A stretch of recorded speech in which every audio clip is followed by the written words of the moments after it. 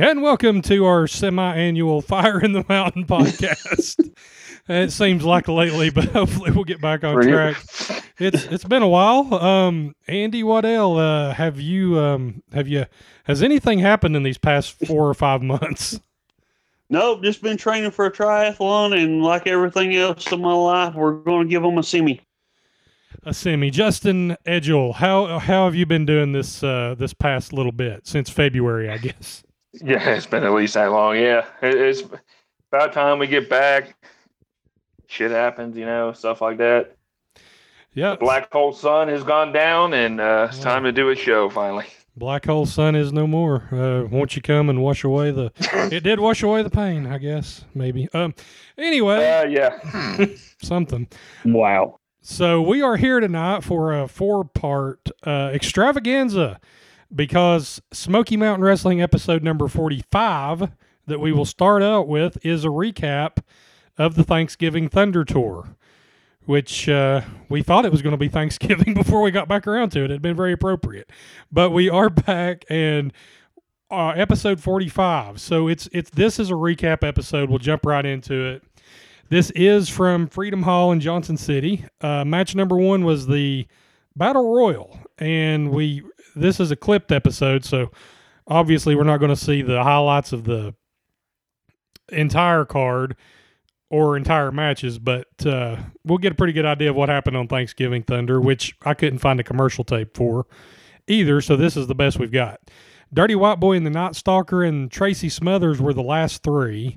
Those 2 beat down Tracy Smothers. Dirty White Boy hit a big DDT. Night Stalker asked Dutch why they got left with such garbage like Smothers.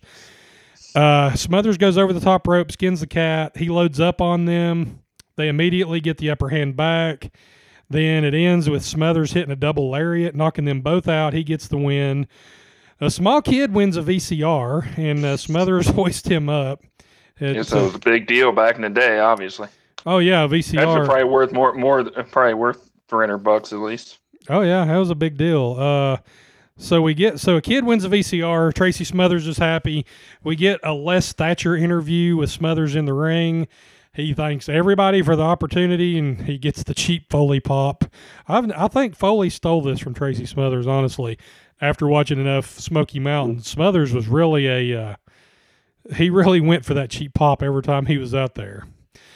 And 1992 is the year the South shall rise again to another big pop in Johnson City, Tennessee.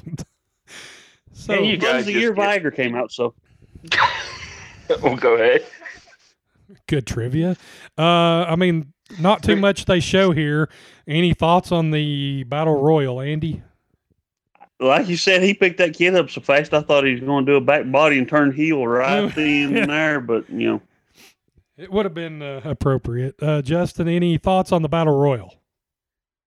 Not really. It was just... It's kind of hard in this episode because they just give us bits and pieces, so we're trying to figure out, if it was a decent match from a 2-minute clip. But I will say, with Smothers' push that he's getting, the right guy won the Battle Royal. They're trying to load him up. So, good on them. Match number 2, Danny Davis, and Ronnie Garvin against Paul Orndorff. And Garvin hits Orndorff with some chops that would hurt an oak tree. Pretty heavy, stiff chops. Orndorff tries to get a pile driver on Garvin. Davis comes in. He shoulder tackles Orndorff, and Garvin gets the pin. So then Orndorff, in retaliation, power pile drives Davis with another jumping pile. I swear to God, if that would be a finishing move today. The WWE's banned pile drivers. If somebody come out with a jumping pile driver like that after so many years of that not being on TV, that would get a hellacious pop. Oh, good Lord. The fans go crazy. Yeah, Garvin got stuck again. Yeah. He's been stuck several times lately by Mr. Orndorff. Yeah. Orndorff tries to pile drive Garvin, but Jim Cornette's favorite wrestler, Tim Horner, makes the save. No, God. And I have a problem with this match, though. Yeah. You're trying to get Garvin over as a babyface, and yet you put him in a handicap match with 2 baby faces versus 1 heel, and then you have another babyface come in and make the. I don't know. It's just a little bit baffling. It is a little strange because usually in a 2-on-1 match, I mean, you wouldn't think Ronnie Garvin would need the assistance of Mr. Davis. You know, if it was like Danny Davis and say somebody like Rey Mysterio or Hector Guerrero, it makes a little more sense. But you got Garvin, who's just as big and bad as Orndorff, and then you got little midget doing something. I don't know. Yeah, I don't know. I don't agree with that booking exactly either. Go ahead, well, maybe this is start of Jim Cornette starting to lose his mind, because I'm pretty sure something's coming up quick, not quickly, but soon. That's maybe the worst idea in wrestling history. So just leave it at that. Okay, so the only thing I'll say to add to this before we move on is maybe, Danny Davis had the neck injury. If they would have left his neck in a brace and he would have been an invalid laying on the ring apron as a second to Ronnie Garvin, then it would make sense. It's like, what can he do? He's crippled. But they had established Davis's neck was pretty much better, so it was a true 2-on-1. I don't know. Anyway, let's move on. Well, I mean, Orndorff didn't even do the brass knucks or something underhanded to bring Davis into it. I'm weird. Yeah, match number 3 was the Smoky Mountain title match against, Dirty White Boy against Tim Horner. Him, the fax man Horner. Dirty White Boy loads up on Horner in the corner, and Tim Horner lightnings up. I get it's like when Hulk Hogan hulks up. Tim Horner, except the dollar store version. Yeah, it's $1. He's jumping around like a friggin' idiot. I mean, what the hell was that? I don't know. He's almost like he's trying too hard at this point. I mean, I guess. Yeah. I don't know. he gets. I don't even know what else to say about that. Yeah, he gets knocked out, and Orndorff beats him up. Orndorff hands some brass knuckles to the Dirty White Boy, and he clocks Horner for the pin. So Tracy Smothers comes out. He pleads the case. He leaves the ring, and now we have Garvin and Horner in the ring facing off against Orndorff and the Dirty White Boy. They bail out, so now we see what's coming with Christmas Chaos. We're going to have Garvin and Horner and Orndorff and the White Boy. So we go to the dressing room, and Orndorff, when he goes nuts, he goes nuts. I mean, he can come unglued very easily.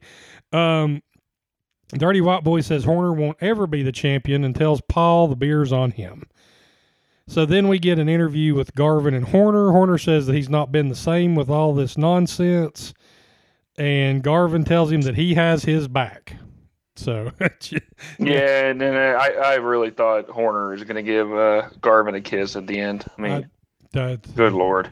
They cut out before that happened. Yeah, I guess so. That's your special report. Smoky Mountain titles were the center of activity. It shows the highlights of the hospital elimination match in Hazard, Kentucky. The Rock and Roll Express win the belts. It was fan cam footage. Gibson nailed Pritchard with a racket. Pritchard busted open, and that's it. The fans at ringside were literally jumping up and down. Yes. I mean, there was a man with no legs jumped. Yeah, it was a miracle. It was a Thanksgiving miracle.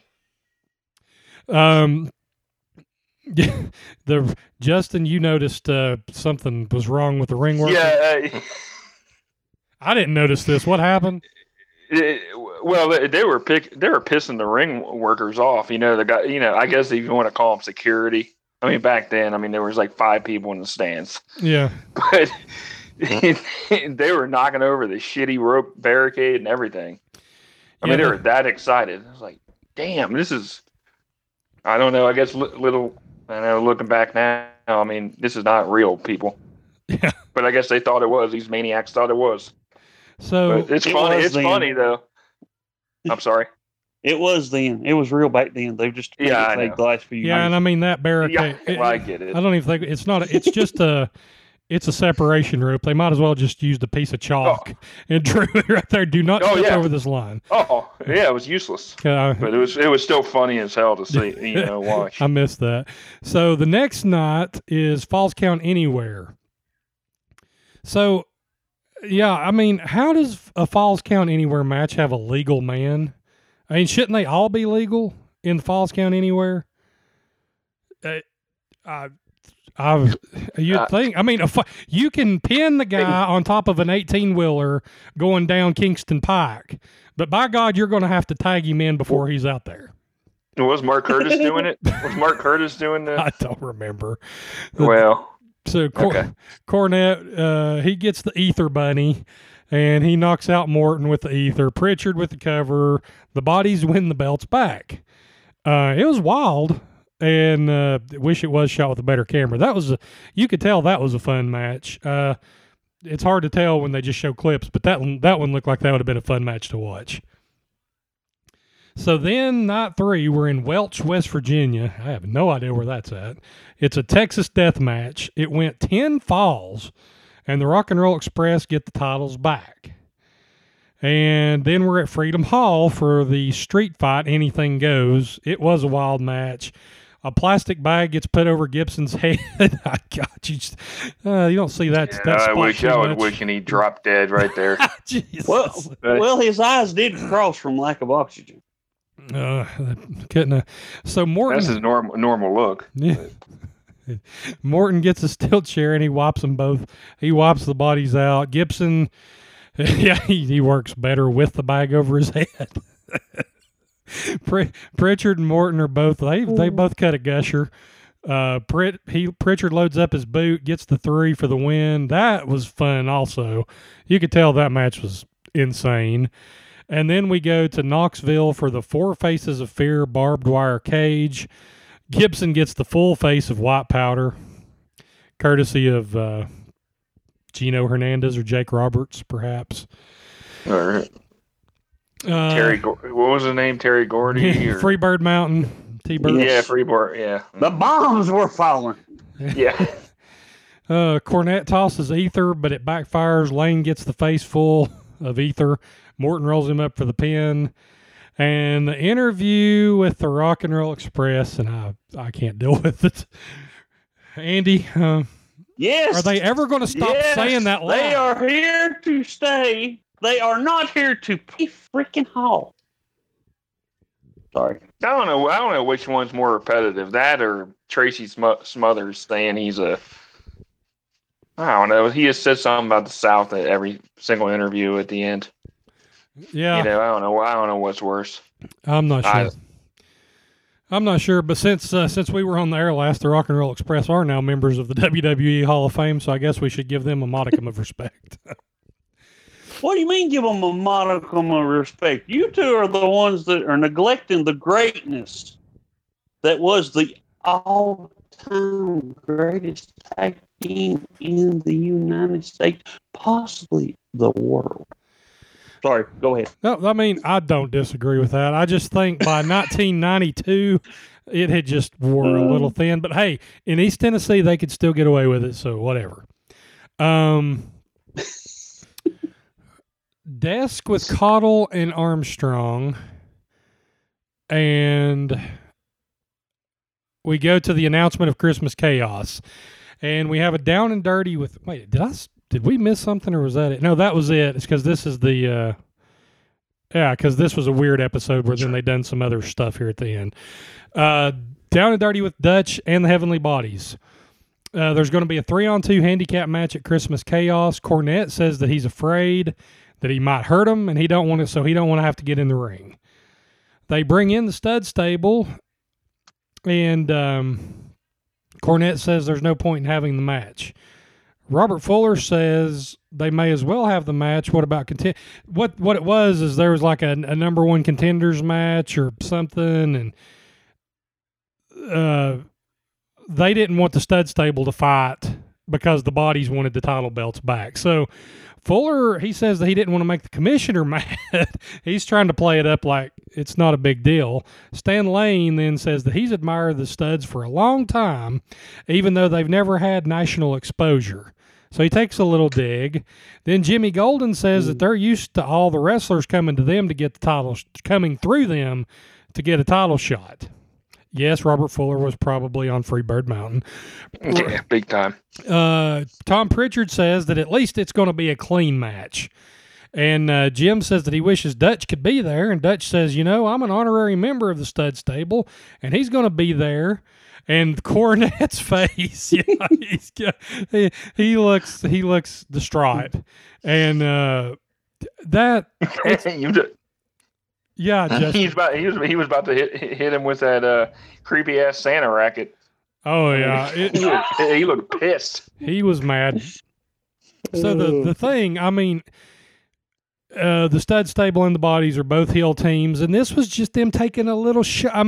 They were still playing really nice with each other, but Stan Lane kind of takes a little dig because they've not had national exposure, and it's just the subtle stuff. This is one of the things I really liked in Smoky Mountain. This may be coming up on one of my favorite it could be my favorite angle ever in Smoky Mountain, is just this build up to this deal that they're about to have. I loved this opening segment because it just opened the door enough for people to think, what's going to happen here? Andy, what do you think about this? Well, this is what's missing with a lot of the wrestling now is the fact that there's no build-up. They just throw two guys together. You're supposed to assume that you're interested in this match, and there's the little nuances aren't in it. With this one, they started off with, well, we don't have to fight. And one side's like, well, yeah, we need to figure out who's number one. The other side's, well, yeah, yo guys are good, but, you ain't had national exposure. And then the other side's, well, you ain't fighting nobody. And, it builds up to a good fight, and you're just waiting to see who pulls the knife out and stabs the other in the back. Yeah, because that they're both low down dirt. And that's one of the things that's weird. It's like the fans hate both of them, so who do you hate less? That's one of the things that comes up. It's like, well, I hope they kill each other. That's one of the... Justin, it's just starting this angle. This is one of my favorites. What are you thinking of this right now? Yeah, it's something different compared to what we've had, in the past when it's only been, the bodies and Rock and Roll Express, or the bodies versus Party Patrol. Yeah, whoever. somebody that all the fans like. The faces and stuff like that. I think this is finally something different. Oh yeah, especially in the tag team division, where I think it's kind of stale as of right now. So So I like where they're going. There's no doubt about that. Oh yeah. So then we go to highlights of Kevin Sullivan and the Mongolian Stomper, and it's the Thanksgiving tour, but Stomper comes out to the Halloween theme, which is just bloody awesome. And they don't, there's no collar and elbow tie up to begin this match. They're up the aisle fighting. They get into the upper deck. They're in the lower deck. The fans actually turn on this a little bit because they can't see what's going on. You can actually hear them boo, which is not good. They go back down the aisle, though. They come back out. Sullivan has cut a gusher at this point. They get back in the ring. Stomper gets the shit at a Maki locked in on Sullivan, which is the $1 million dream. Night Stalker hits the ring for a DQ. It's a 2-on-1 beatdown. Bobby Fulton and Robbie Eagle come in to help. They get dumped. Dixie Dynamite gets tossed out. Tracy Smothers comes in and they bail out. And then Stomper does it, and only the way he can, starts beating up the help because he's the Mongolian Stomper. You do not expect anything less from the Stomper. That's awesome. Backstage, Bob Armstrong, he says the Stomper is crazy. He comes out of the dressing room chasing Dixie Dynamite and the others. He makes his way to Sullivan's dressing room and starts beating on him. Yes, I'm very surprised Sullivan had clothes on. This is wild.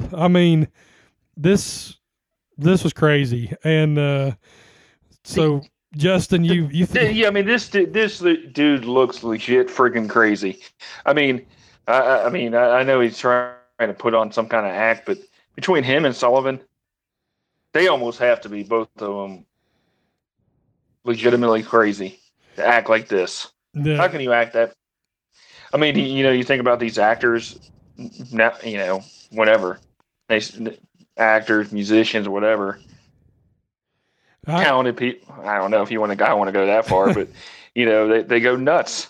No, I mean, it's almost like they're acting out their real life. I don't know. I don't know. They pull it off pretty well. That's for sure. Andy. I mean, is he billed from Haddonfield, Illinois? No, not quite. He is the Mongolian stomper. I know, but he's that nuts.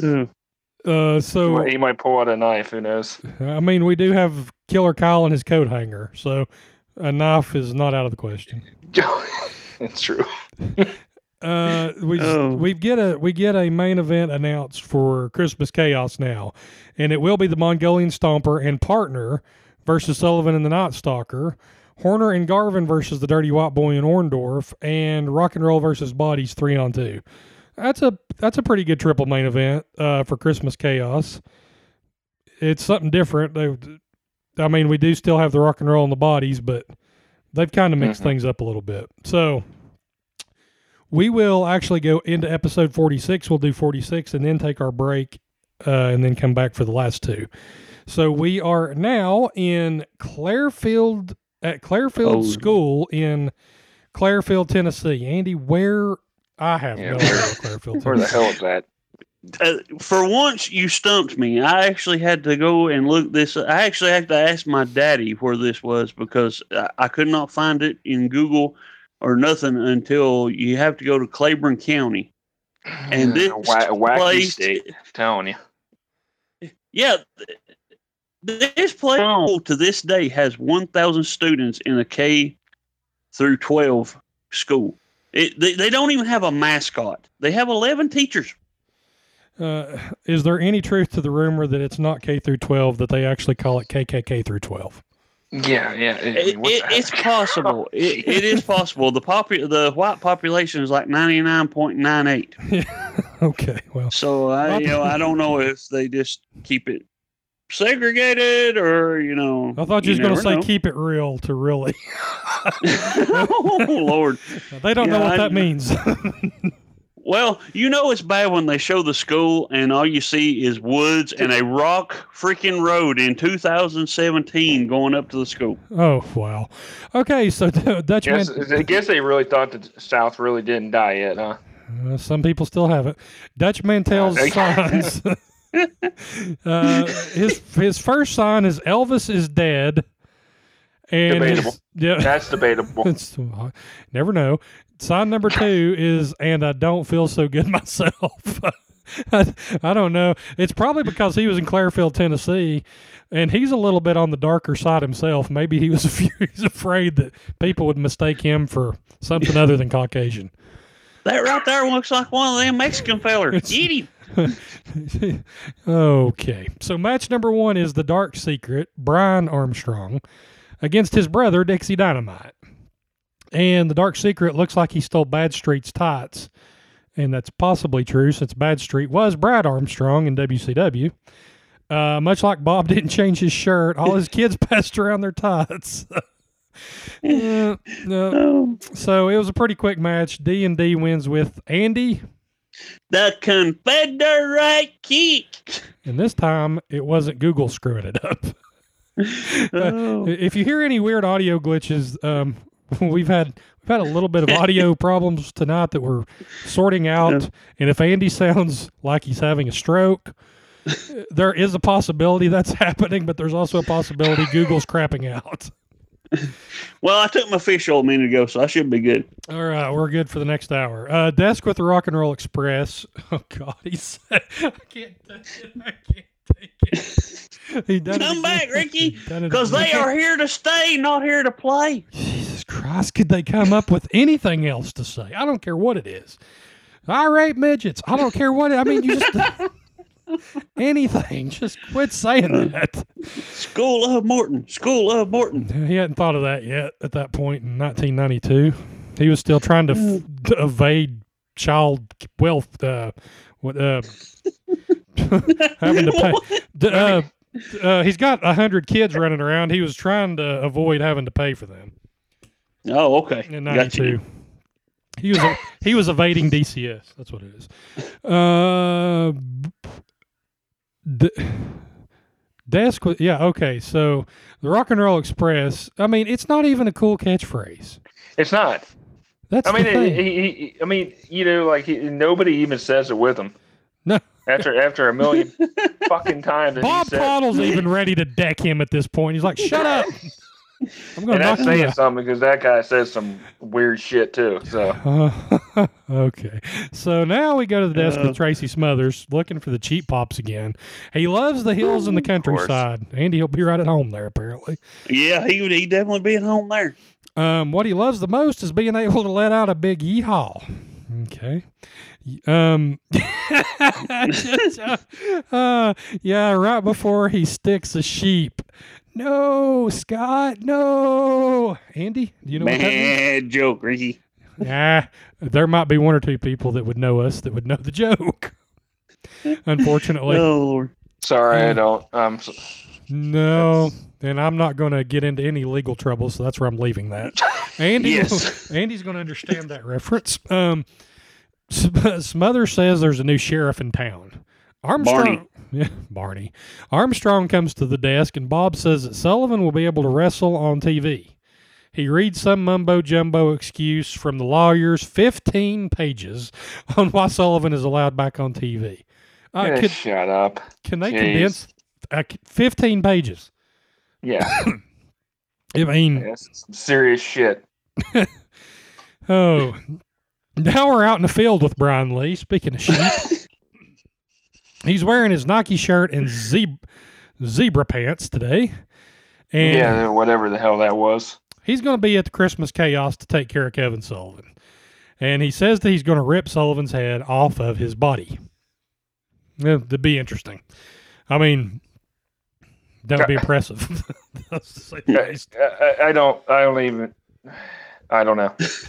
I don't even know what to say anymore about him. Go to heel. Yeah. For God's sake. Don't worry.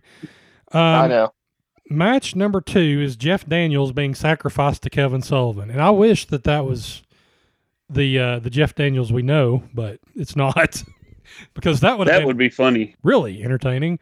Sullivan comes in and Daniels has stolen Brian Lee's pants.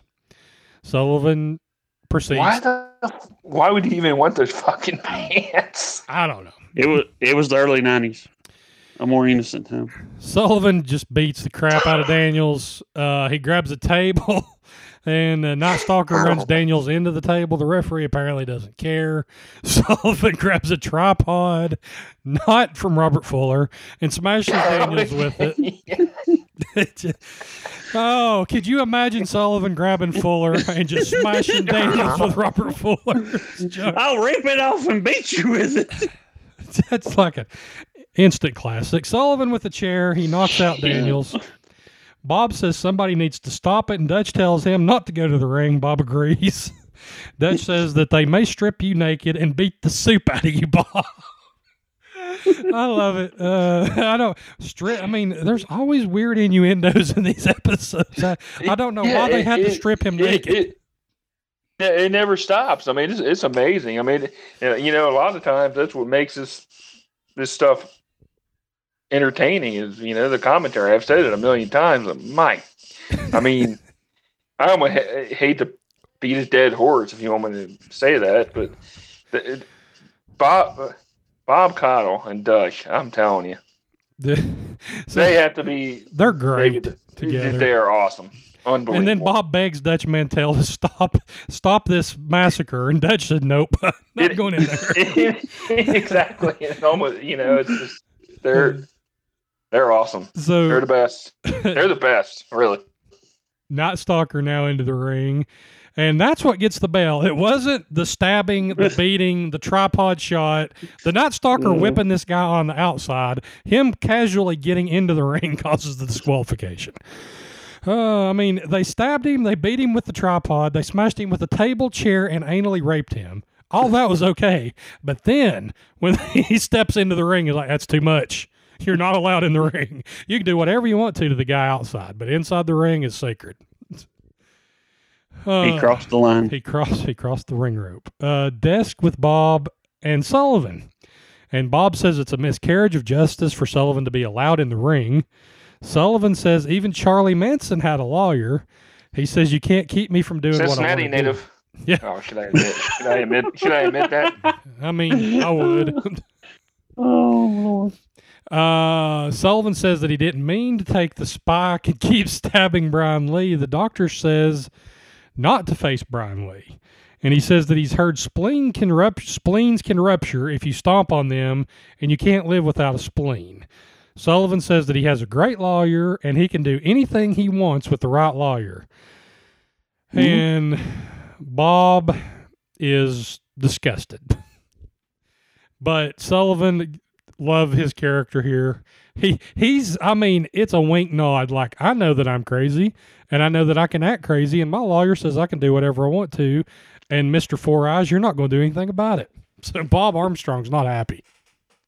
Mm. So, he even went as far as to say he even take a child to a butcher shop. Yeah. I mean, that might be going a little too far. I mean, can you even imagine that happening today? No, it'd probably make the news. Oh, I'm sure it would. Yeah. Down and Dirty with Dutch. He is with Ron Wright, Dirty White Boy, and Paul Orndorff. Ron Wright says, Christmas chaos, my foot. He wants the kids to quit singing those carols. Humbug. He said it wrong. He said, humbug. Made it better. I'll say it. He said, bum hug. That's why he's crippled. Somebody give him a bum hug. And I'm with him, too. I don't like Christmas either. So Dirty White Boy says that Horner has been after it for a long time, but Horner won't make it to Christmas chaos. Orndorff says he's an international star, which he is. Horner isn't man enough to take the belt, and at Chaos they're going to show them what a true legend team is all about. And we're at the desk with Horner, and the audio goes crazy for some reason. You can almost not even purpose watch it. You think that's what it was? Yeah, I mean, it's like, just forget him. Match 3, the bodies against it's possible. Reno Riggins and some jobber. The stud stablers are at the desk. Robert Fuller's awesome he's awesome whatever he's doing. On the mic, he's hilarious. He says he don't know what they have to do. If it's tearing up something, they'll tear it up. He breaks out the little feller comment towards Caudle, and the bodies win this in a squash. And yeah, this whole deal was made by Robert Fuller on commentary. Yeah. Absolutely. I mean, it was, I know he was like Colonel Parker, later on in his career, and I didn't know that until I watched all this stuff with you guys. But he's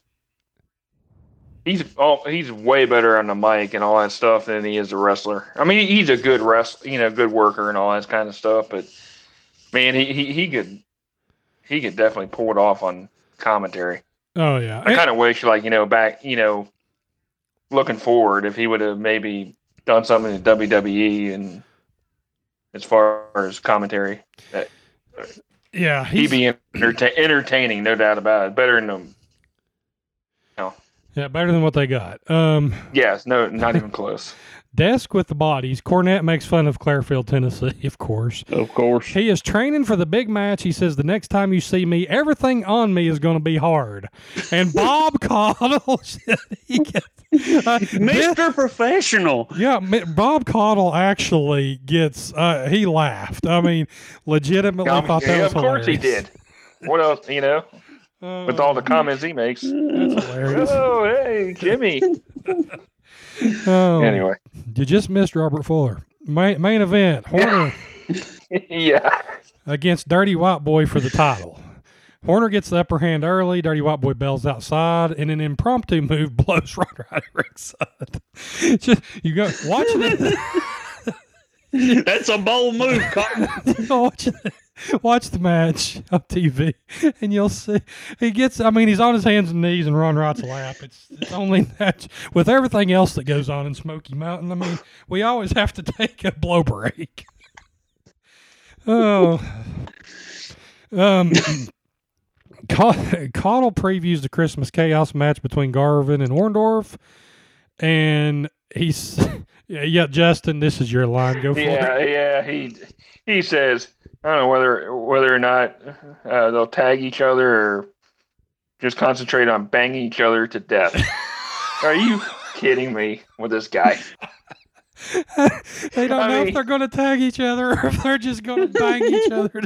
Concentrate. Yeah, I mean, I don't know if is that legal? I know it's been like a year now. I guess we're into this. Is this stuff really innocent, or is he just? Yes, I'm starting. I think some of it is, and then some of it they slipping it in. Obviously, he just goes and says it, and he doesn't give a damn. Oh God, but yeah, that was great, and I missed that line. I had to go back and watch it. I don't know whether they'll tag each other out or just concentrate on banging each other to death. What kind of match? This is a Vince Russo special, fans. Hey, you guys, you gotta figure. You did hear about the dude that got off on killing his girlfriend, right? I mean, you know. No. He used what I shall now refer to as the Robert Fuller defense. No. This was some like normal guy. He got off on killing his girlfriend because of the Robert Fuller defense. I'll leave it at that. You can look it up. Okay, so wow. Okay, yes, she choked. Wow. Okay, back to the main event. He clocks. Okay, so the Dirty White Boy clocks Horner with a chain and throws it back to him off right. there, Andy. I guess. Yeah, not going there. Big leg drop for Dirty White Boy. Horner kicks out. Dirty White Boy bites Horner's face. I've seen people bite, but he bit his face. It looked like a Walking Dead moment. Dirty White Boy is just kicking Tim Horner's ass. He misses a flying headbutt. Horner gets the upper hand. He throws Dirty White Boy from pillar to post. There's a good sequence where Horner whips the Dirty White Boy into the post. He tries to hip toss him, but the Dirty White Boy throws a clothesline. Horner ducks. Then Horner atomic drops Dirty White Boy and posts him. Dirty White Boy rebounds off the post, cracks the back of his head to Horner's face. Both of them go down. Horner with the pin, but Ron Wright then puts Dirty White Boy's foot on the rope as the ref counts 3. Curtis sees the foot on the rope. Horner jumps around with the belt, and now Curtis is trying to show Horner that he was incorrect.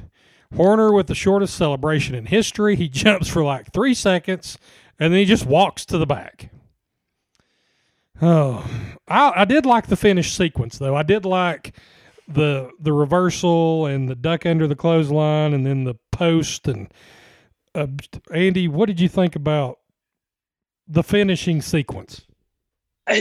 The sequence was great, but like you say, it was the aftermatch that Horner actually had a decent match for once, and the after effects just kind of took it out. You know, if he'd have went out with the fans and celebrated and, you know, got with his little lightning bolt people, all 2 or 3 of them, and, you know, had a big celebration, that'd have been one thing. But like you say, he jumps up and down a couple of times, slides out of the ring, and hauls ass for the back. It didn't make a lick of sense for a baby face anyway. No. Justin, what do you think?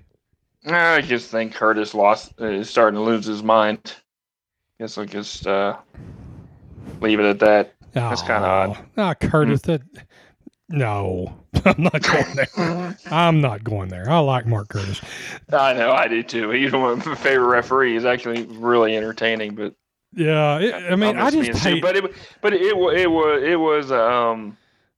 it was a classic, you know, face versus a heel deal, you know, thing like that, and see where it goes down the road. But you know, listening to shoot interviews, I guess you hear about Cornette.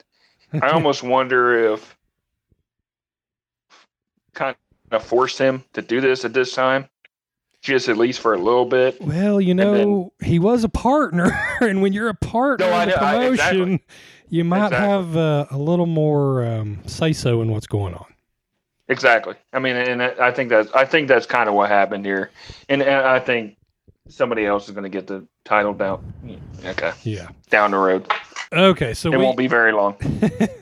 Desk with Bob Armstrong and Jeff Daniels. And Daniel is holding a towel over his head. Yeah, why didn't Armstrong just use that shitty ass shirt that he's had on for a year and a half? I have an even more important question. I got a more important question. Okay, he gets his head busted open, and they keep him back there with a towel for the entire length of the championship match, and then drag his carcass out to the camera to show the bloody gash. Are there stitches anywhere in this dude's future, or what? Surprised he didn't bleed out. It's they were in no man's land. That was the first aid kit they had, was the towel. It wasn't going to get any better in Clairfield, Tennessee.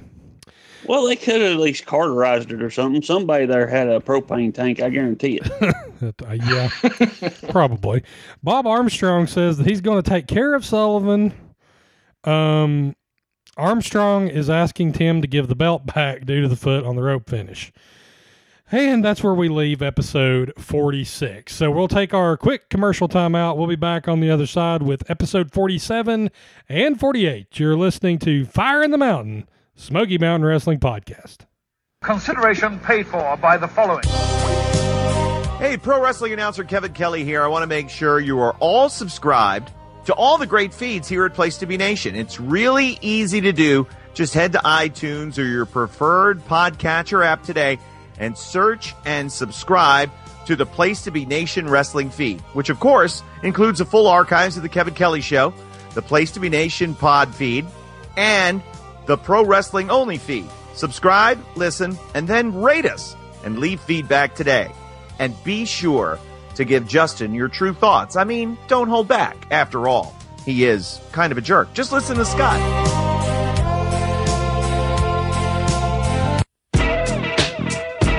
Place to Be Nation's JT Rosero here, and I want to let you know that we have a ton of great podcasts available to you on iTunes, Stitcher, Google Play, and PlaceToBeNation.com, and we now offer them to you on two great feeds. On the Place to Be Nation wrestling feed, you can check out Scott Criscolo and me on the Mothership, the Place to Be podcast, with our famous Vintage Vault pay-per-view reviews. PTBN also covers current day wrestling with clotheslines and headlines, main event, Lucha Afterground, and our monthly pay-per-view reaction shows. And we relive wrestling's past with our monthly pay-per-view rewind series led by Ben Morse. The Our Vantage Point podcast, which features a potpourri-style look at wrestling history, and Survey Says, a fun look back at the good, bad, and ugly of WCW. And on our very popular Place to Be Nation Pop podcast feed, we offer such great shows as the Glenn Butler Podcast, Our Spectacular, Rank and File, PTBN Dadcast, NBA Team, and Lucha Undead, as well as a veritable podcast heaven for comics fans with hard-traveling fanboys, Sellers Points, Todd Weber's Conversations, Geek and Sassy, and the Imaginary Stories. You can find all these current shows plus archives of our past podcasts, including The Kevin Kelly Show, as well by subscribing to both feeds on iTunes. And while there, be sure to rate and leave feedback as well. All these shows, plus others available at PlayStation.com, where we cover pro wrestling, sports, movies, comics, plus tournaments and more. Be sure to support our site by using PlayStation.com/Amazon when doing your online shopping, and download our free PTB Vintage Vault Refresh ebooks via the links on our site. We also want to thank our friends at Bonehead's Wing Bar in West Warwick, Rhode Island, and Fall River, Massachusetts, thehistoryofwrestling.com, and Scott Keith's blog of Doom. Be sure to follow us on Facebook, Twitter, Instagram, and Tumblr as well. PlaceToBeNation.com, the only place to be in your pop culture world. And yes, listen to all the great shows on the Place to Be Nation. We are back, Fire in the Mountain podcast. Now, 2 more episodes tonight, episode 47 and 48. And we start with episode 47, Dutch Mantell wearing a Mirage Casino jacket. And we get... Great look. Yeah, that looks good Pulled on it Dutch. off pretty decent, actually. Considering he has a gigantic beard and mustache. Yes. We have the announcement of the Beat the Champ TV title coming soon, which is a good thing for Smoky Mountain. Yeah, it almost seemed, like the cruiserweight or whatever you want to call it, whatever they did like later in time. I mean, it was a good idea. Yeah, it's a good idea because something different. It gives them 3 titles, that way. And, sure. And the format they've got for the Beat the Champ is really cool that we'll see later. Yeah, and they have a big enough roster, I guess, at this point to pull something off like that. Yeah. So match number 1 on 47 is Reno Riggins against Paul Orndorff. And you know what? thank God they're not fooling with the freaking robe anymore. Now Orndorff is just back to kicking people's ass because the robe thing was old. Reno's tassels are appropriate. Are you saying he likes to get stuck? Probably. Dutch Mantell goes off on the ring announcer because he announced Reno from Nashville, but he says he's actually from Reno, Nevada. And Dutch actually name drops WCW. He says that Riggins has been on TV down there, which is like, it's weird that they're dropping WCW name. Yeah, like back in especially in those days, I think it was 92, whatever it was. Especially back in those days, they were that was almost like blasphemous. I don't know if you want to go that far, but you know, it's just strange. You're not supposed to do that kind of stuff that they're because you know it's breaking kayfabe, whatever. Well, I mean, in a way, we'll see that Cornette. Sort of, you know, but you know, maybe that's not the right word, but you know what I mean. Yeah, and we'll see that Cornette is about to start working with WCW a little bit, so that might have been part of it that they didn't care because they knew they was going to do some things with WCW down the road.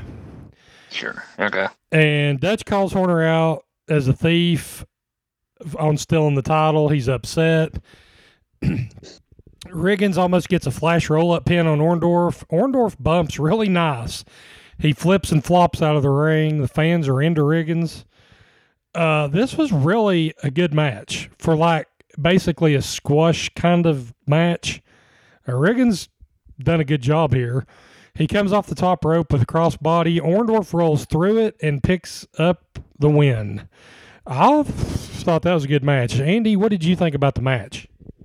I was surprised. I haven't seen this from Riggins, you know, since we've been covering this. This match, I don't know if it was just because he's working with Orndorff and he stepped up his game or what, but, you know, they still got Orndorff to win, but he looked strong throughout the whole match against a former world champion. I was impressed.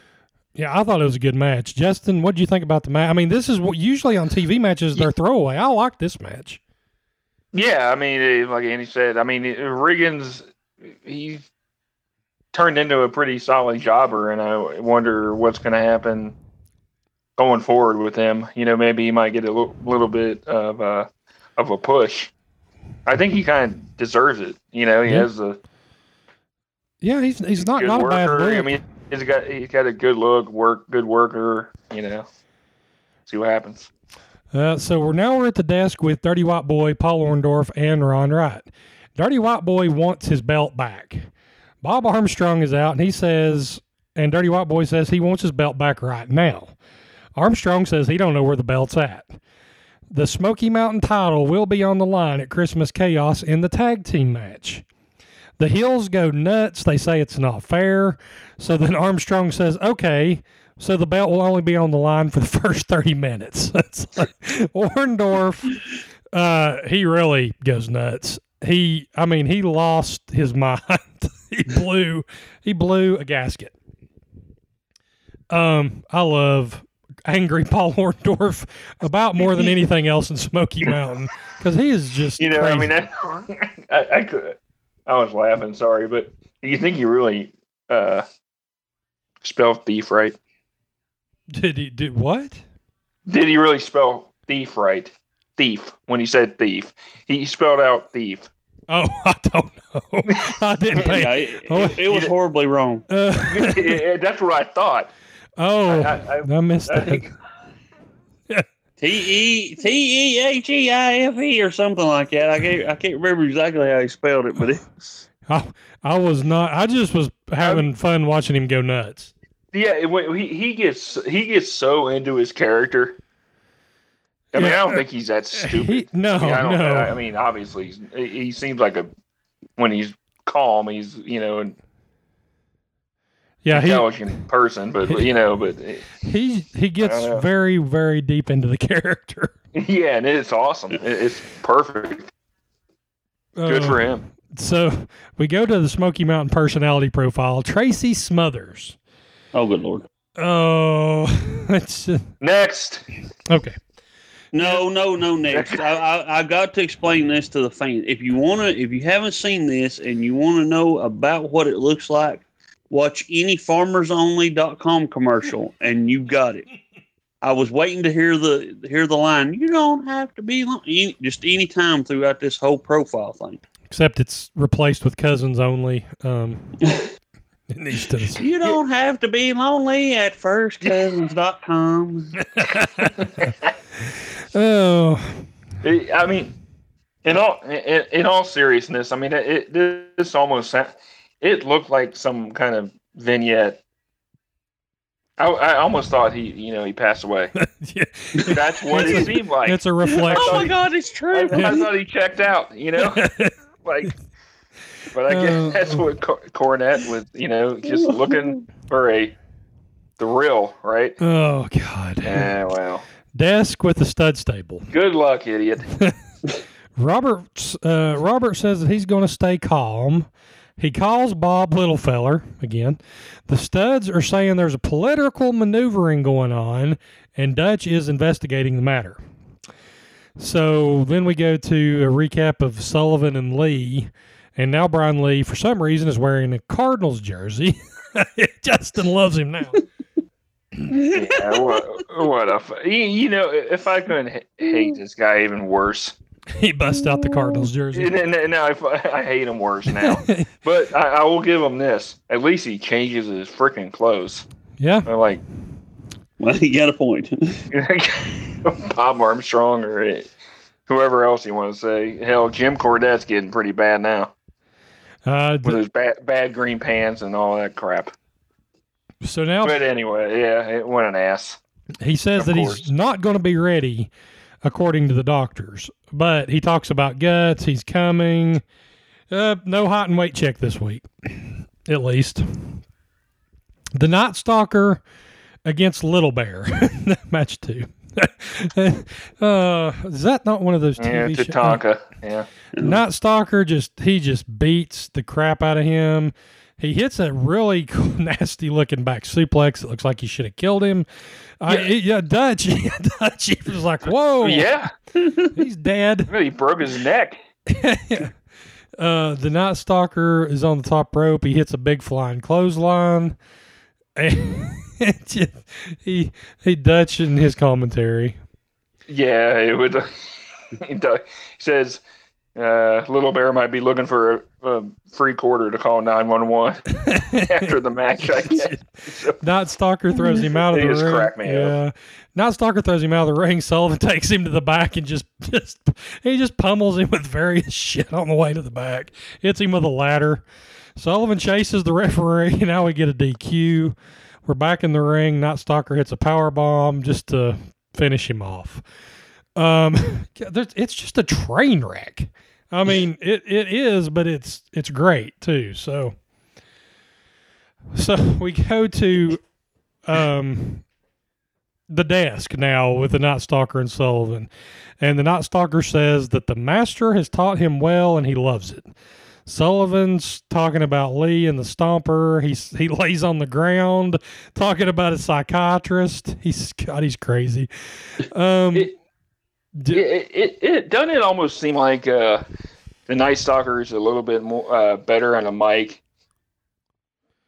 back when he was in SMW than he was when WWF, I guess, at the time. Yeah, that's Adam Bomb and all that stuff, or maybe that was just I don't think he was good on the mic. I thought. Yeah, I don't think he was bad. I mean, he's definitely passable. He sounded intelligent enough. He had cut a decent promo. Yeah, that's what I mean. I said he's a lot better before he went to the WWF. I don't know. I'm not sure. So Sullivan's laying on the ground talking about a psychiatrist, and then we get one of the most random moments ever. Sawyer Brown is giving Brian Lee words of encouragement. I don't know why. This is the most random thing since we had Pat debut or the appearance of the Stormtrooper. Wait a minute, Pat. That makes sense now. That's the connection. It's the 3 degrees of bacon. See, Pat, we're not for sure she's a guy or a girl. Sawyer Brown said some girls do. Brian Lee kind of looks like an overgrown girl. It makes sense. Oh, Jesus. Well, you know, did the producer have a stroke when they put this in here? I mean, it made no sense. I mean, Sawyer Brown was a name. Andy from earlier in the show. Were you producing this or? I'm starting to wonder because that's why I come up with the idea. It's starting to make sense to me now. Maybe the left hemisphere ain't working no more. Yeah, I know. This made zero sense whatsoever. It was the way to get a celebrity in there, and it's like, hey, talk about Brian Lee. And he's like, who? He's like, the guy that checks his weight and height every week. Who? We'll give you $100,000. No. Walks in the middle of a field for no damn reason. We'll give you 50. When supposedly hurt. We'll give you $50. Idiot. And Ricky Morton's leftover ring rat. I'm in. I won't tell our buddy Brian. Oh God. Okay, so yes, the most random thing that I've ever seen. Down and Dirty with Dutch. Tim Horner. Dutch asks Horner where the belt is. Tim Horner says he doesn't know. I mean, he's acting like a dick. Tim says that he and Garvin have a big tag match coming up, and he says that he's the champion. Dutch says, so you do not know where the belt is. Tim Horner says, no, I do not know where the belt is. And then Tim says that Ronnie Garvin is in the woods hunting. Dirty White Boy is in the ring. Orndorff is in the ring.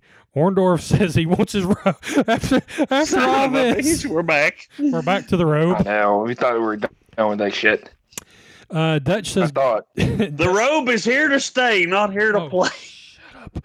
Dutch says that Garvin. All right, I'm out of here. Dutch says that Garvin is hanging up. Garvin's not there. They rush Horner, but he gets away. Dutch says, I'm not in on this. I'm not in on this. Dadgummit. He's trying to get out of that. It's hilarious. I'm not in on this. I'm not in on this. Dadgummit. Dutch is such a coward, which is great. Oh, Lord. So now we're at the desk with the Heavenly Bodies. Pritchard blasts Ico Pro, which is hilarious. Cornette says that he's stocking up on carbs like white chocolate Oreos. And he tries to rip a tiny phone book. This was great. So then he just opens it up and rips a page out of it. He can't rip the phone book, so he just rips one page out of it. So, he's mumbling. He's mumbling and all pissed off. I think he was legitimately pissed off about that. Like, he couldn't pull that off at all. Oh, no. I don't know. I mean, like, at least, I don't know. No, I'll just rip a few pages out at least. That was he looked like a clown. I think he stole that clip off of Bobby Heenan. Oh, No. It was Hee-Haw. Hee-Haw. They had a guy on there going to pull a magic trick. He couldn't rip the whole phone book, so he ripped it out a page at a time, and it went through the whole episode. I think actually that's an homage to Bobby Heenan, which Hee-Haw may have done it before Bobby Heenan, but Bobby Heenan done the same trick, I'm pretty sure, in the 70s. Anyway, it's great. It works. It's hilarious. So we go into match number 3, which is Paul Lee and the Dark Secret against the Rock and Roll Express. They get lost on the way to the ring. Well, they were not there to play yet. They were there to stay because they couldn't figure out how to get out to the ringside area. Yeah, there's a leg drop off the top rope that Justin has called out. Yeah, I mean, in Paul Lee, he freaking sells that damn thing by 8 feet at least. I mean, they missed it by the length of Robert Gibson's body. Yeah. It was funny as hell. I mean, I was dying laughing. It was a quick match, thankfully. We're at the desk with Rock and Roll Express. Ricky Morton. Bad match. Yeah, Ricky Morton says Cornette's acting like a fool. Cornette's in the ring. He calls the fans defects. He invites in Ricky Morton. And, of course, the bodies blindside the Rock and Roll Express. And then Cornette blasts Morton with a Coke can. And they lay the boots to Gibson on the outside. So now We're at the desk with the bodies and Killer Kyle. Cornette says he's heard of athletes having problems with coke in the past. Perfect. So, imagine that. He says that he's so tough that he can't stand it. Stan Lane, watch Stan Lane in this, because Cornette's talking about how tough he is, and Stan Lane he is about to lose it. He's cracking up with all of this. And then we have an impromptu match with the Rock and Roll and the Bodies. They brawl and they're fighting as we go off the air. So that was episode 47, which was weird. It was a weird episode because it was how many matches? 3? There's only 3 matches, so a lot, but I mean, Reno Riggins and Paul Orndorff was a really good match. Probably the best match of the whole episode, probably. Yeah, easily. So, yeah, I mean, except the commentary, the commentary, of course, carried it so far. And then we go to episode 48, and we go to the conclusion of the impromptu match. It was a good match. I mean, nothing wrong with it. Everything breaks loose. Good ending. The studs come out to help the bodies. They throw the racket in the ring to Tom Pritchard, but he gets rolled up for the pin. And then the Heavenly Bodies blame the stud stable for the loss. So there's a little more dissension. The stud stable's out to try to help the bodies, but it backfired and they lost, so they blame the stud stable. TV match number 1 for the week, we get Danny Little Bear and Reno Riggins against the stud stable. And Cornette's at the desk, and he's upset with the studs. Bob takes Dutch's side for once, saying that the studs were just trying to help. Cornette says that the studs are local legends, and he says that he liked watching them in the prelim matches. It's just burying them. Bob asked if they blame the studs, and Jim dodged the question. And then he says that the Rock and Roll Express have never beaten them. True heels never admit defeat. Fuller with the arm bar, and Bob says he is going to break it off and hand it to you. Is that right? How appropriate! I mean, come on. How appropriate! I mean, there goes Cottle again. Quick win. Jim Cornette bolts, and he says, "Tell Dutch he said hello." He's blasting the whole thing, and then he's like, "Okay, tell him I said hi." And now we're at the desk with the stud stable. And Bob says that Cornette says they didn't ask for help. Jimmy Golden says they're just trying to help, and that's the gratitude they get. Fuller says the next time they'll be doing something they don't like. Indeed. He'll be breaking it off and handing it to them. Or up in them. Well, either way, they're not going to enjoy it. They make it very obvious now they're going to have a feud. I mean, I know it's very obvious. The feud's coming. Yeah. So match number 2, Tracy Smothers against the Road Dogg. The Dark Secret did get his tie. It's got to be the tights from Bad Street. Dutch asked what Cornette, what he said about him, and Bob said that he said to stick to broadcasting, and Dutch said, "Well, that really hurts my feelings." Yeah, that was a decent TV match with Smothers and Dark Secret. Smothers hit him with a couple of good shoulder tackles, and then he gets off the top rope with the jaw jacker. I mean, it was a pretty nothing match, but it was okay. And of course, the commentary always makes up for anything that's lacking in the match. And we go to the desk with Tracy Smothers, and he says he's climbing that ladder, and he wants in that TV title tournament. And God Almighty, yes, he does. What did he do, Andy? He is also here to stay, not here to play. He has watched one too many Ricky Morton promos. I'm hashtagging that tonight. Here to stay. Oh God. Yeah, and I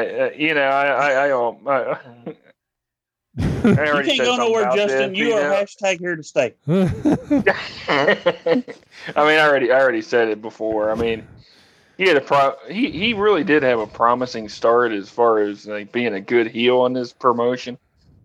And my God, he is starting this cornball shit that is almost hard to get over. Oh. You know, he was different in the beginning. Yeah, now he's the same old shit. I don't know. It does seem like every face they get they just ruin them.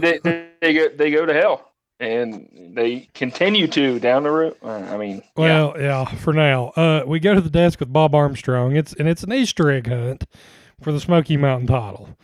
Tim is with his little buddy JT, who is having some hard times, and he really So let's just be totally honest. He does look uncomfortable, and it looks like he is legitimately about to cry. So I'm not going to make fun of this. right. I'll make fun of this. Okay, well you can. He's shaking. Good. He's shaking I mean, him. I thought I was evil. Okay. No, this poor child looks scared to death. He's like, who put me in this room with Tim Horner and a camera? This is not right. Something's wrong. I want to That's call fair. somebody. And see, Horner is like he's legitimately upset. So Yeah. he's shaking the kid because Horner's upset. He's shaking the kid. That's something you don't really do with a kid that looks that sick. Is just shake him like he's shaking him. And I'll leave it at that. I mean, I'm not going to make fun of this. Horner was legitimately upset, and his nervous tick reaction was to shake the child, and the child did look legitimately very Scared shitless. That's what he was. He was scared shitless. okay. Yeah, okay. I'll give you that. I was just gonna say, I'll just say this is really a human moment, right? Yeah. So Tim, This was a hostage negotiation. What are you talking about? I'm going to kill this poor child if you don't let me keep this belt. So That's what that was. God Almighty. So Tim says I'm just trying not to get confused this time. he says a few weeks ago that he became the Smoky Mountain champion, and no, he didn't. He's teaching this kid to steal, truthfully. He says that they will give the belt back, but in his heart, he knows he's the champion. Then Horner asks JT who the champ is, and the kid says he is. Well, I mean, at least he's learned it's okay to lie about winning the belt before he croaks. Yeah, all due respect, the kid's full of shit. Oh, Okay. possession's 9/10, so. Okay, so Dirty White Boy against Little Nate. I'm not burying that any further. Oh, I hope the kid was okay. Dirty White Boy and Little Nate. Dutch says that he thinks Horner has hawked the belt at a pawn shop on whiskey and loose women. I would go for martinis and loose men.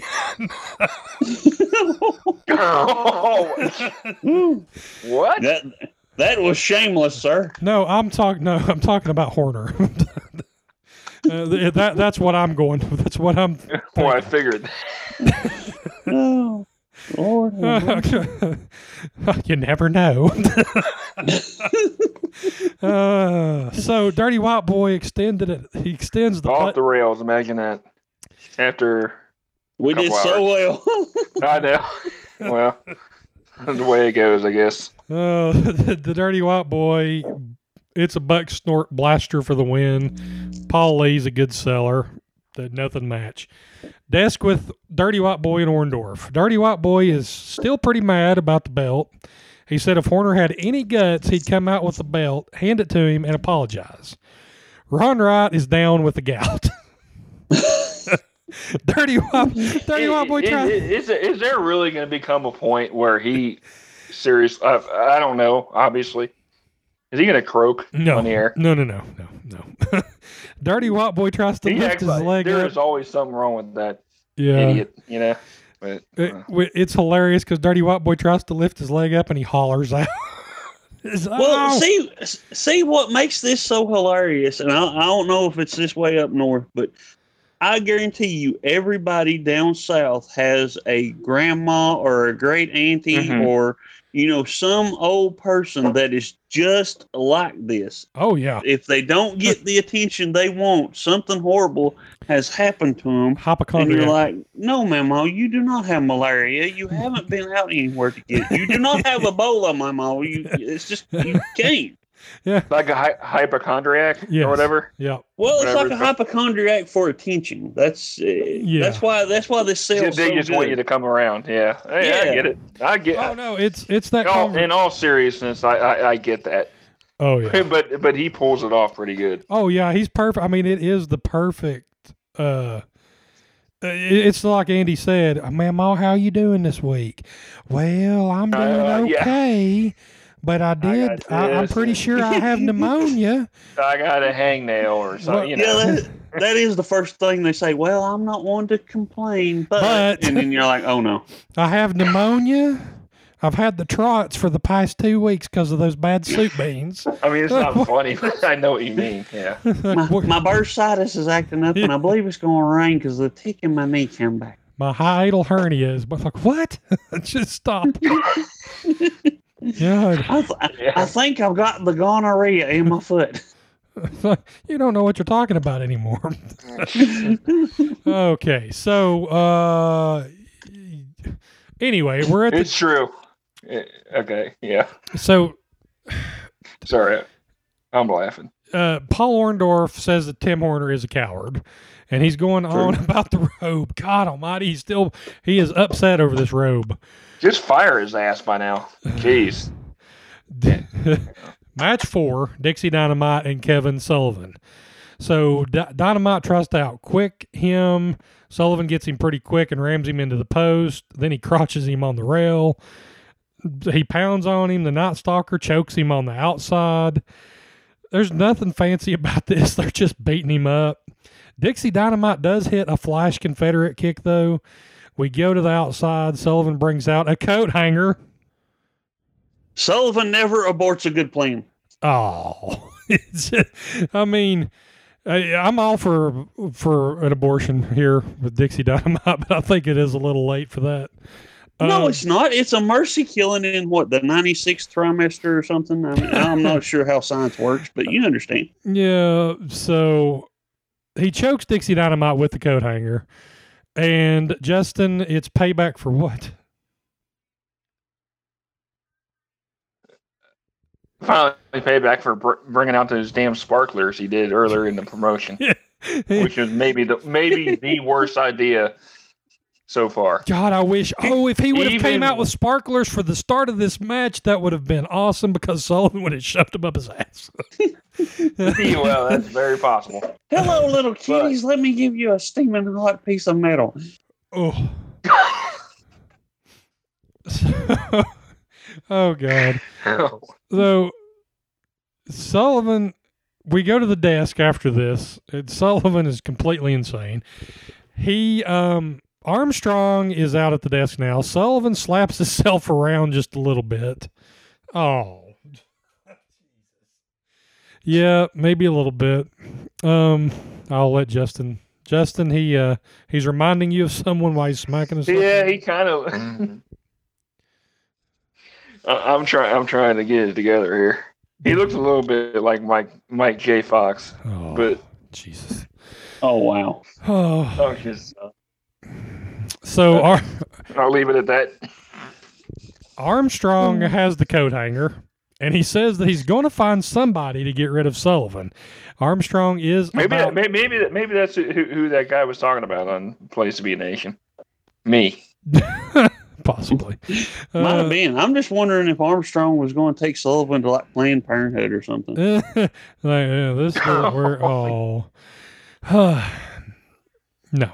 Armstrong says that he's going to be out of there.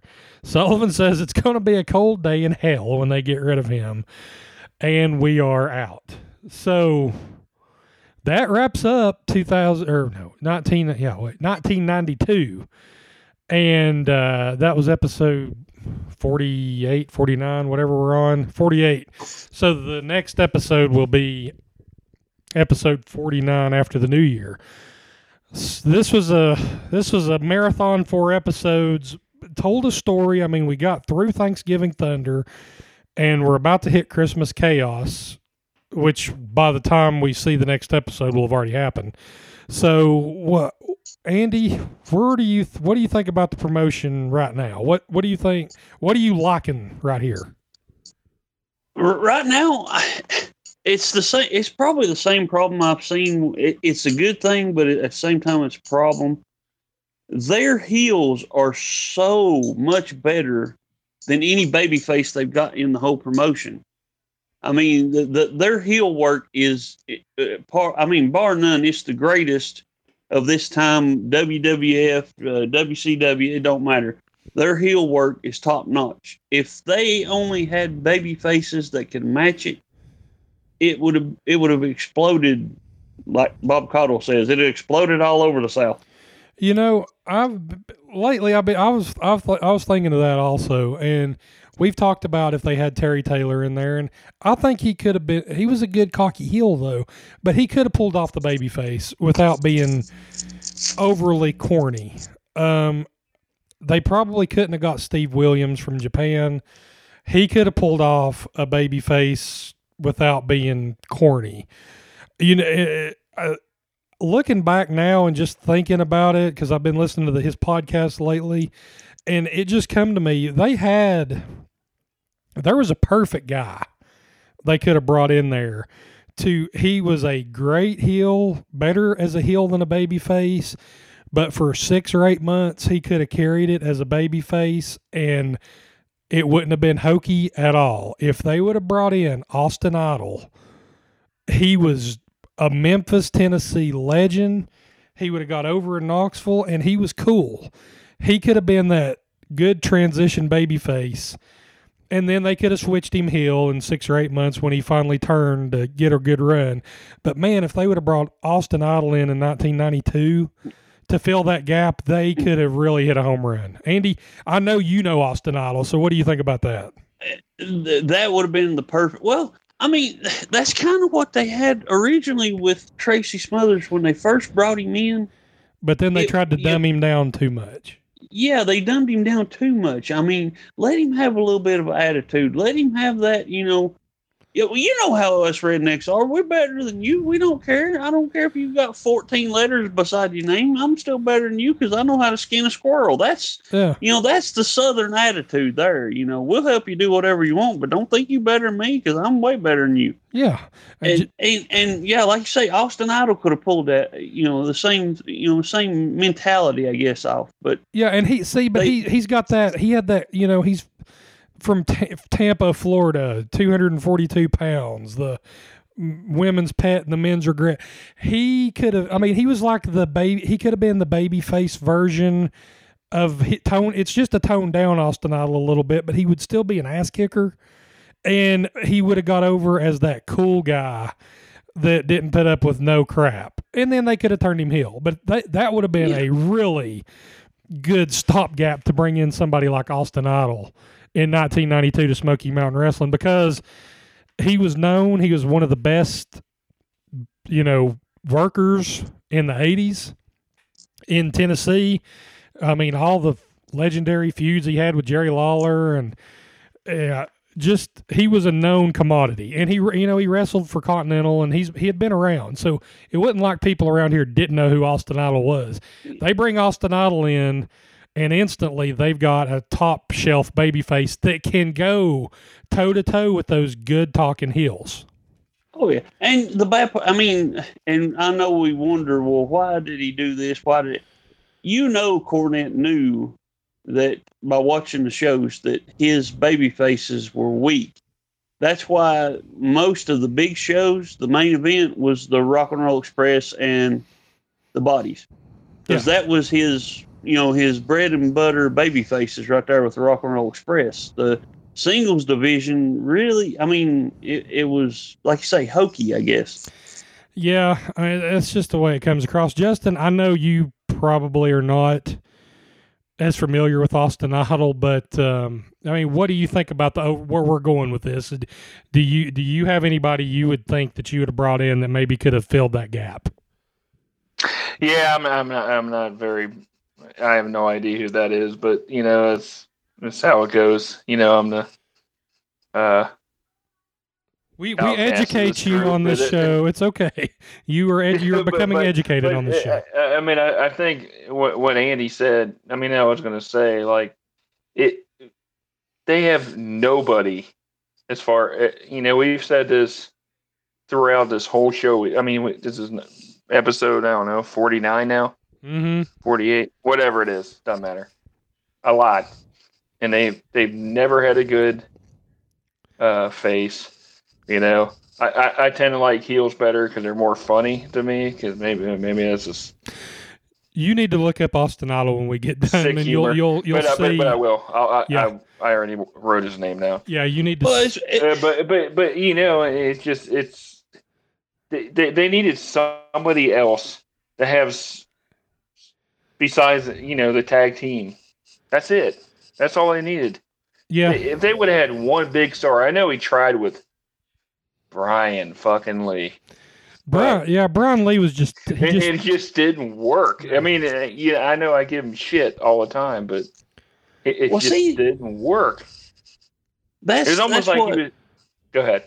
Oh, I was just gonna say that's what would have worked with Idol is the fact that at the time to be a real a singles baby face, you about had to be the bleach blonde surfer type dude, the Hulk Hogan mold. Like Hulk Hogan, yeah. Exactly.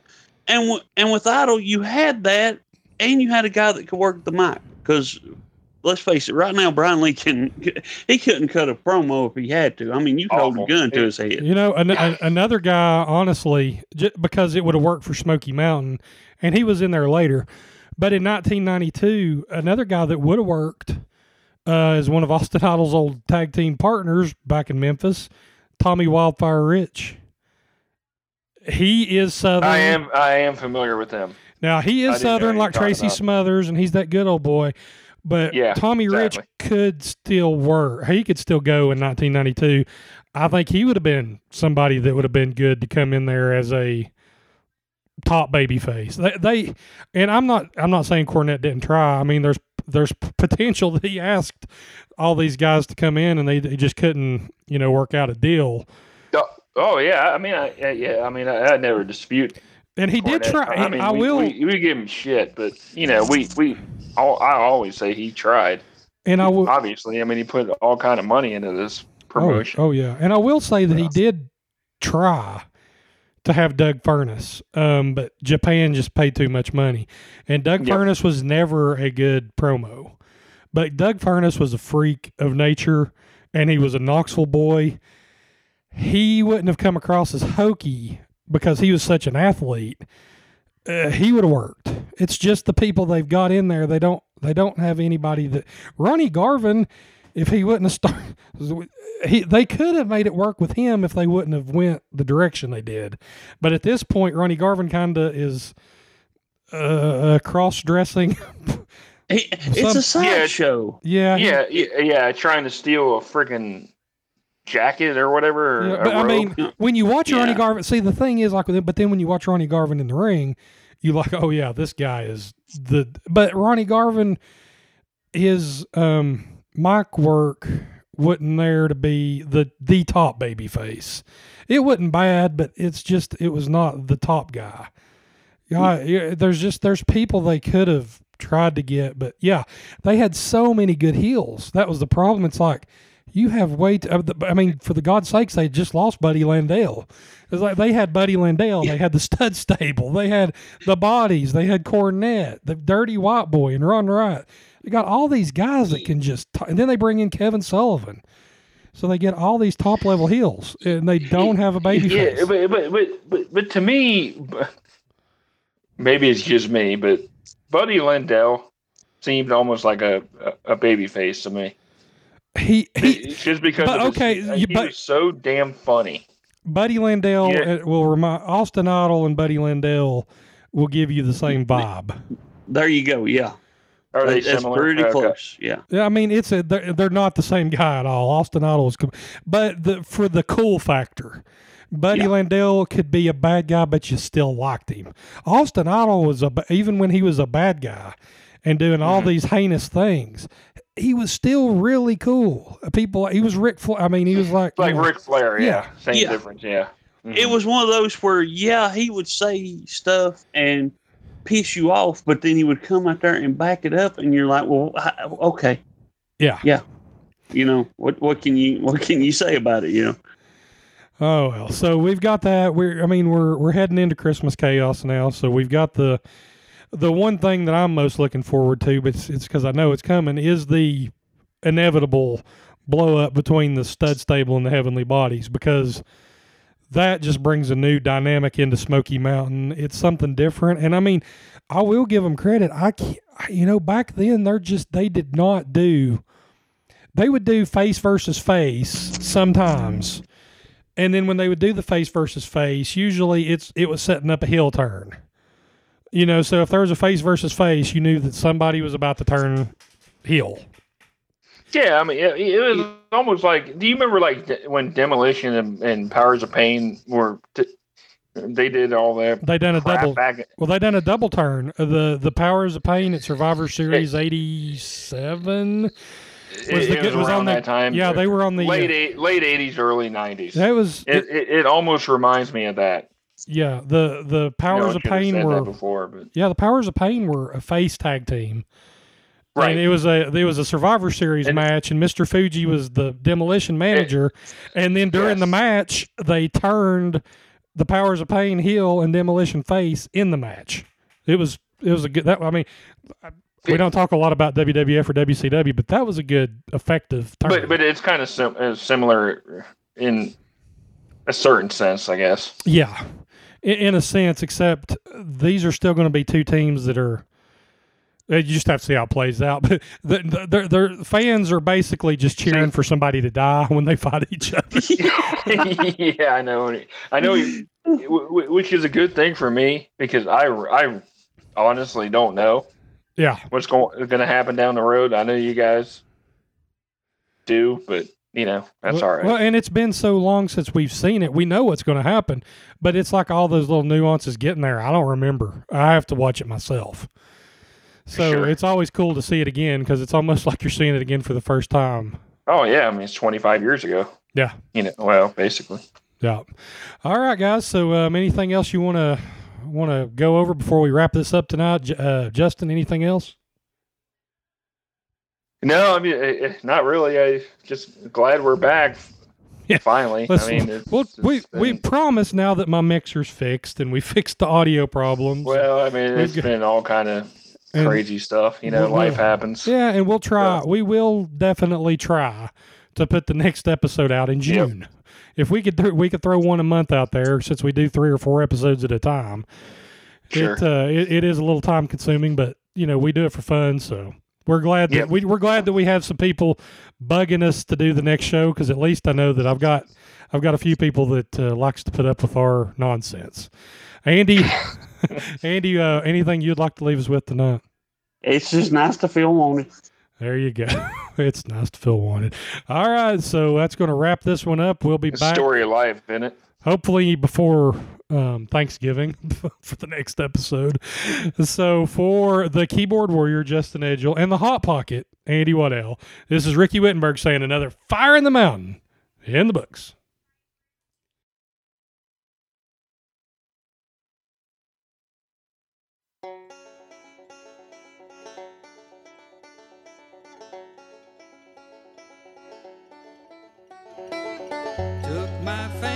From my Carolina home, had dreams about the West and started to roam.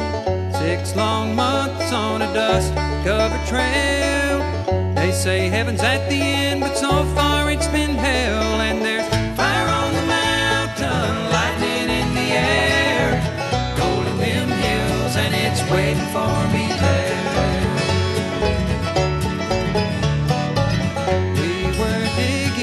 Shifting 5 to 5, selling everything we found just to stay alive. Gold flowed free like the whiskey in the bars.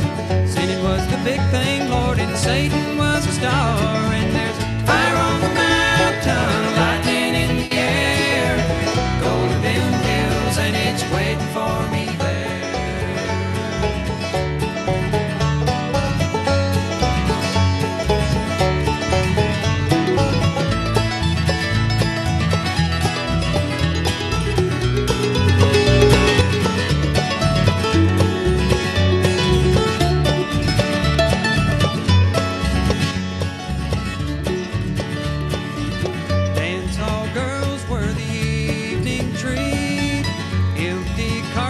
And blood lined the streets. Men were shot down for the sake of having fun.